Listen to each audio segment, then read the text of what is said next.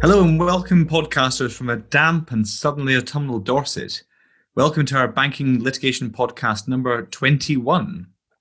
Mists and mellow fruitfulness down here have been replaced by mud, mire, and myriad midges.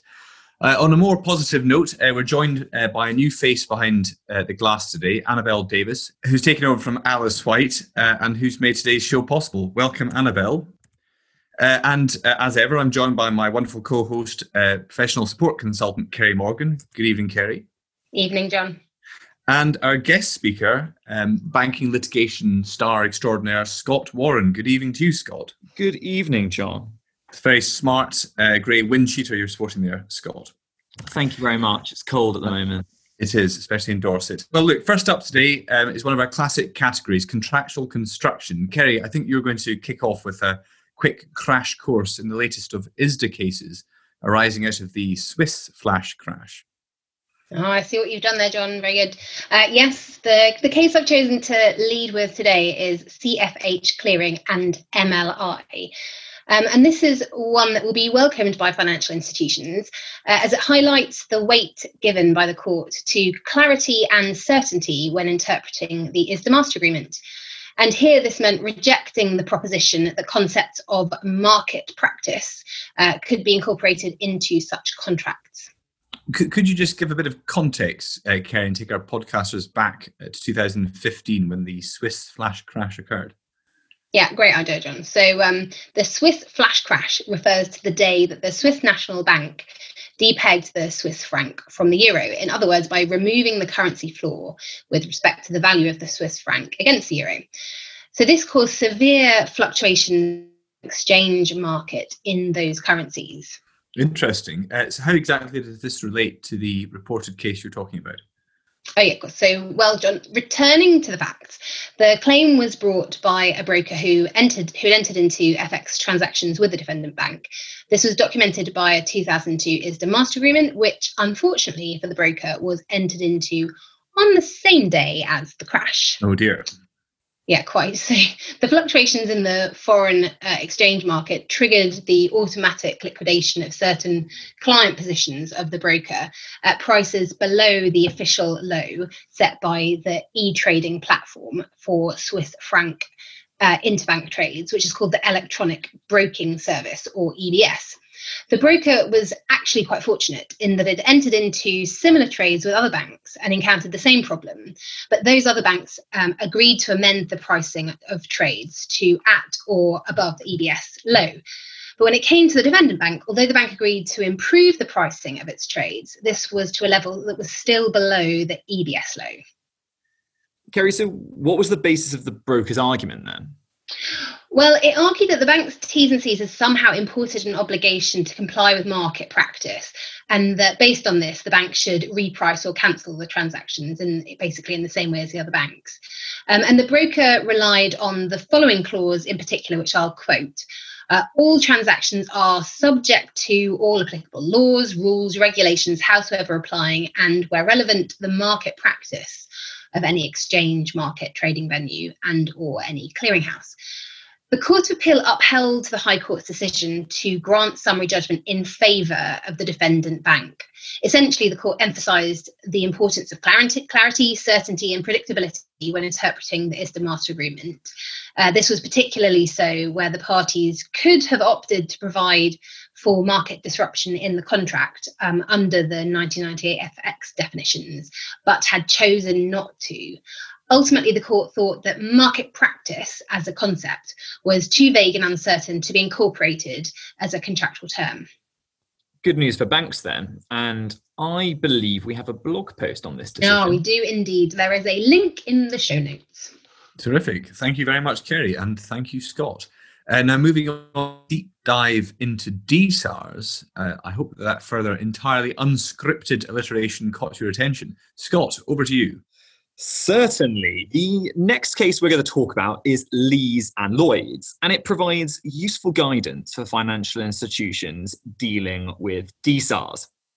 So, the decision in a nutshell is this. where a bank was receiving numerous and repetitive DSARs, which were being used by the claimant customer for a collateral purpose, the bank didn't have to comply with those DSARs. Now, Scott, I'm sure that while we have some data protection experts out there, it might be helpful to talk us through the obligations of controller organisations in respect to a DSAR.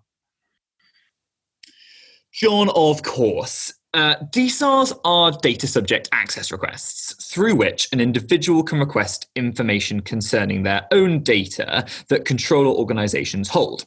So under the Data Protection Act, or DPA, or the GDPR, I think everyone knows that one by now, organisations are required to provide an adequate response to such requests.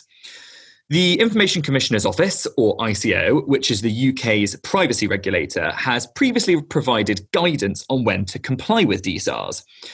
It's previously stated that they are motive blind, and therefore that means the collateral purpose of a request shouldn't impact whether or not a controller is required to comply. However, the latest draft guidance from the ICO suggests there is no obligation to comply with DSARs when they are manifestly unfounded. That's very useful. Thank you, Scott. No problem. So, turning to the facts of this case, the claimant had entered into various mortgage arrangements with the bank, but had failed to keep up repayments and was attempting to prevent possession proceedings. As part of this, the claimant brought claims in the County Court and High Court, all of which were held to be without merit. Plus, it sent a large number of DSARs to the bank.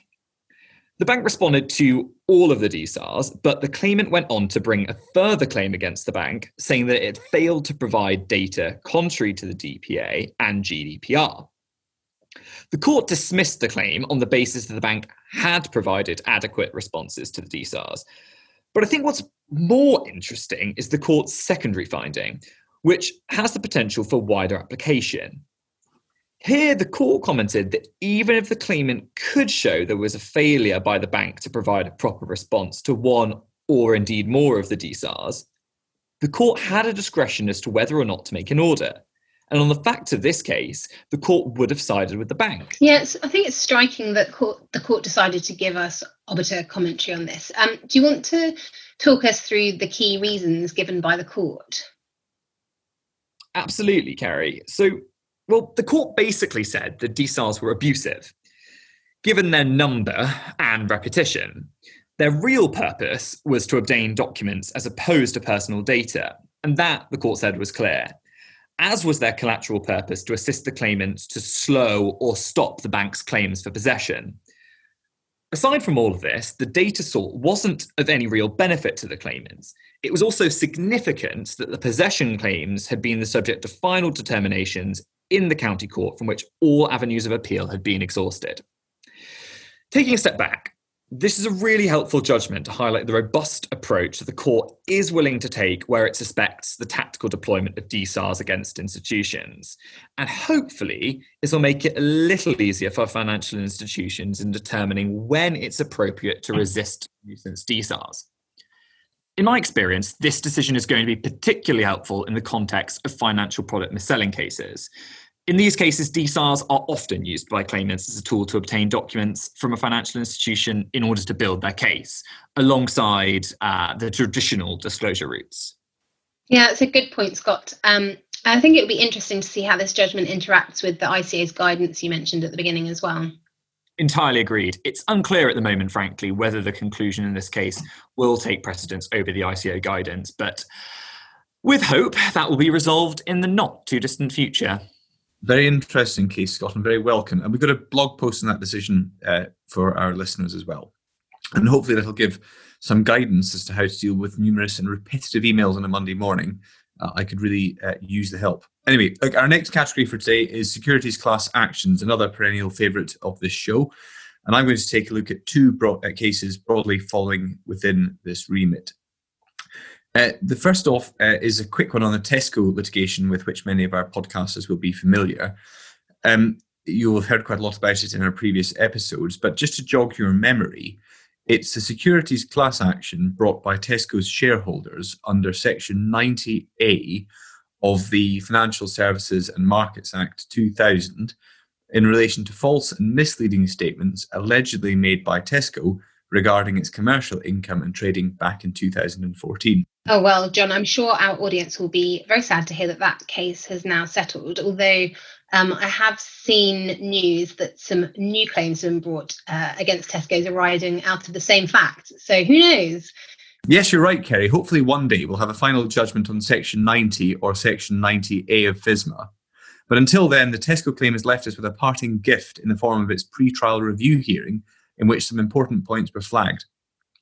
This particular judgment is actually quite interesting, regardless of the subsequent settlement, because it brings into focus a key case management decision for securities class actions, in particular whether the trial will be split, and if so, what the precise split of issues to be determined should be. The judgment highlights how vital this decision can be and how easily these split trials can go wrong. John, do I recall that we recently published a blog post looking into those tactical issues?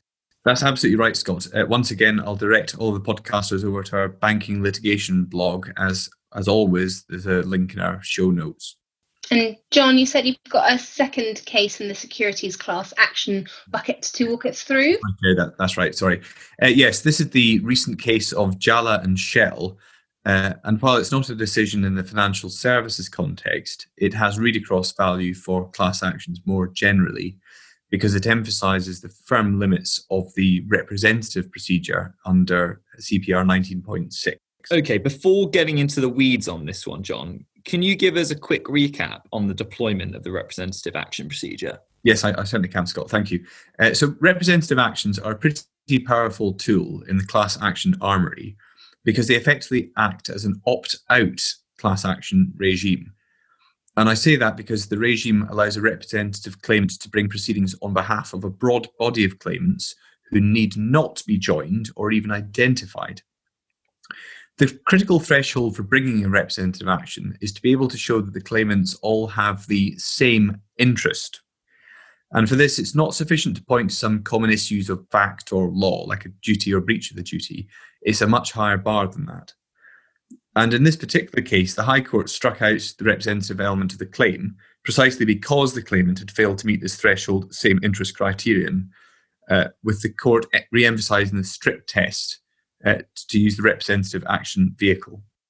So presumably the claimant in this case could make use of alternative group procedures, given that they were shut out of the representative action route. Yes, that's absolutely right, Keg. Group litigation orders and that sort of thing.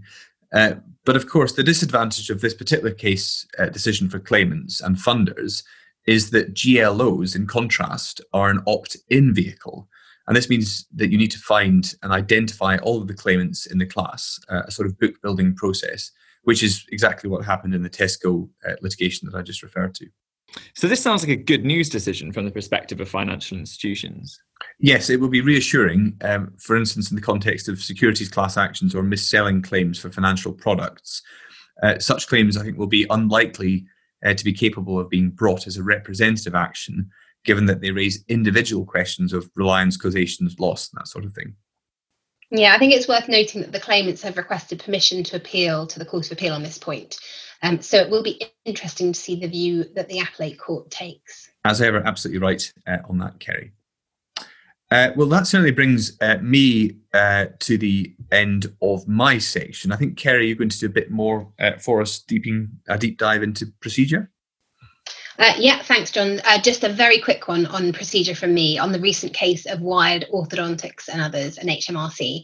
It contains some useful guidance as to what might constitute inappropriate interference by an instructing solicitor with the independent evidence of an expert witness. The particular point highlighted here is the risk for solicitors in suggesting any amendment to the draft joint statement, which is prepared following a meeting of experts. Amendments really must only be suggested in exceptional circumstances where there are serious concerns that the court may misunderstand or be misled by the terms of the joint statement. Yeah, I'd look at this when it came out, Kerry, and if memory serves me correctly, it was an in-house Yeah, exactly. lawyer. Yeah, well remembered, John. It's a helpful reminder that this is not just an issue for outside counsel. I won't go into all the detail here, it's not the best forum, but if you're finalising a joint expert report now or in the near future, I would recommend that you have a read of the judgment. Agreed, very important reading. Thank you, Kerry, for that update. So today we have a bonus round. We're going to round off the podcast with a feature on breaking news. First up, sorry, I'm missing a couple of strings, podcasters. First up, we have some good news for policyholders affected by the COVID-related business interruption losses. And as many of you will be aware by now, on the 15th of September, the High Court handed down judgment in the FCA and Arch and others. HSF, this firm, was representing the FCA in the case, and the FCA was advancing the claim for the policyholders. Following extremely expedited proceedings, the judgment brings a highly anticipated guidance on the proper operation of cover under certain non-damage business interruption insurance extensions. The court found in favour of the FCA on the majority of the key issues. So many congratulations to our insurance litigation colleagues from HSF. If you would like to read more, then I suggest you head over to our insurance blog, which, as I'm sure you've all caught on to by now, is also linked to in the show notes. Now over to you, Scott, for breaking story number 2. I fear my story is less dramatic, but I will do my best. So there was an important day in mid-September for dispute resolution users around the globe. On the 12th of the month, the Singapore Convention on Mediated Settlement Agreements came into force. The convention aims to establish a global enforcement regime for settlement agreements resulting from mediation of international commercial disputes. A key feature of the convention that has not really been widely appreciated is that it will apply to mediations conducted anywhere in the world, not just within jurisdictions that have ratified it. So even though it has not yet been signed by the UK or EU, watch this space and head to our litigation blog post if you would like more information. There is, as always, a link in the show notes. And I will hand over to Kerry for the final breaking news item. Well, I'm afraid I have somewhat fraudulently shoehorned my update into this section. My announcement relates to our recent, rather excellent, I must say, HSF webinar on recent trends in dispute resolution choices for banks and financial institutions. Apologies for the awful segue. But anyway, the recording is now available for clients and contacts. It was very much tailored with the in-house lawyer at banks in mind. So if you missed it and you're interested, then please do take a look, which is in the show notes, as always. Thank you very much, Kerry. Well, look, there we are, podcasters. Misty and mellow, the banking world is not. But thank you all for tuning in as ever. Thank you to Annabelle behind the glass making all of this happen today. Thank you to our guest speaker, Scott, and most importantly to my co-host, Kerry, for co-hosting what I hope you'll agree was a very helpful banking litigation podcast. So until next month, thank you very much and goodbye from us.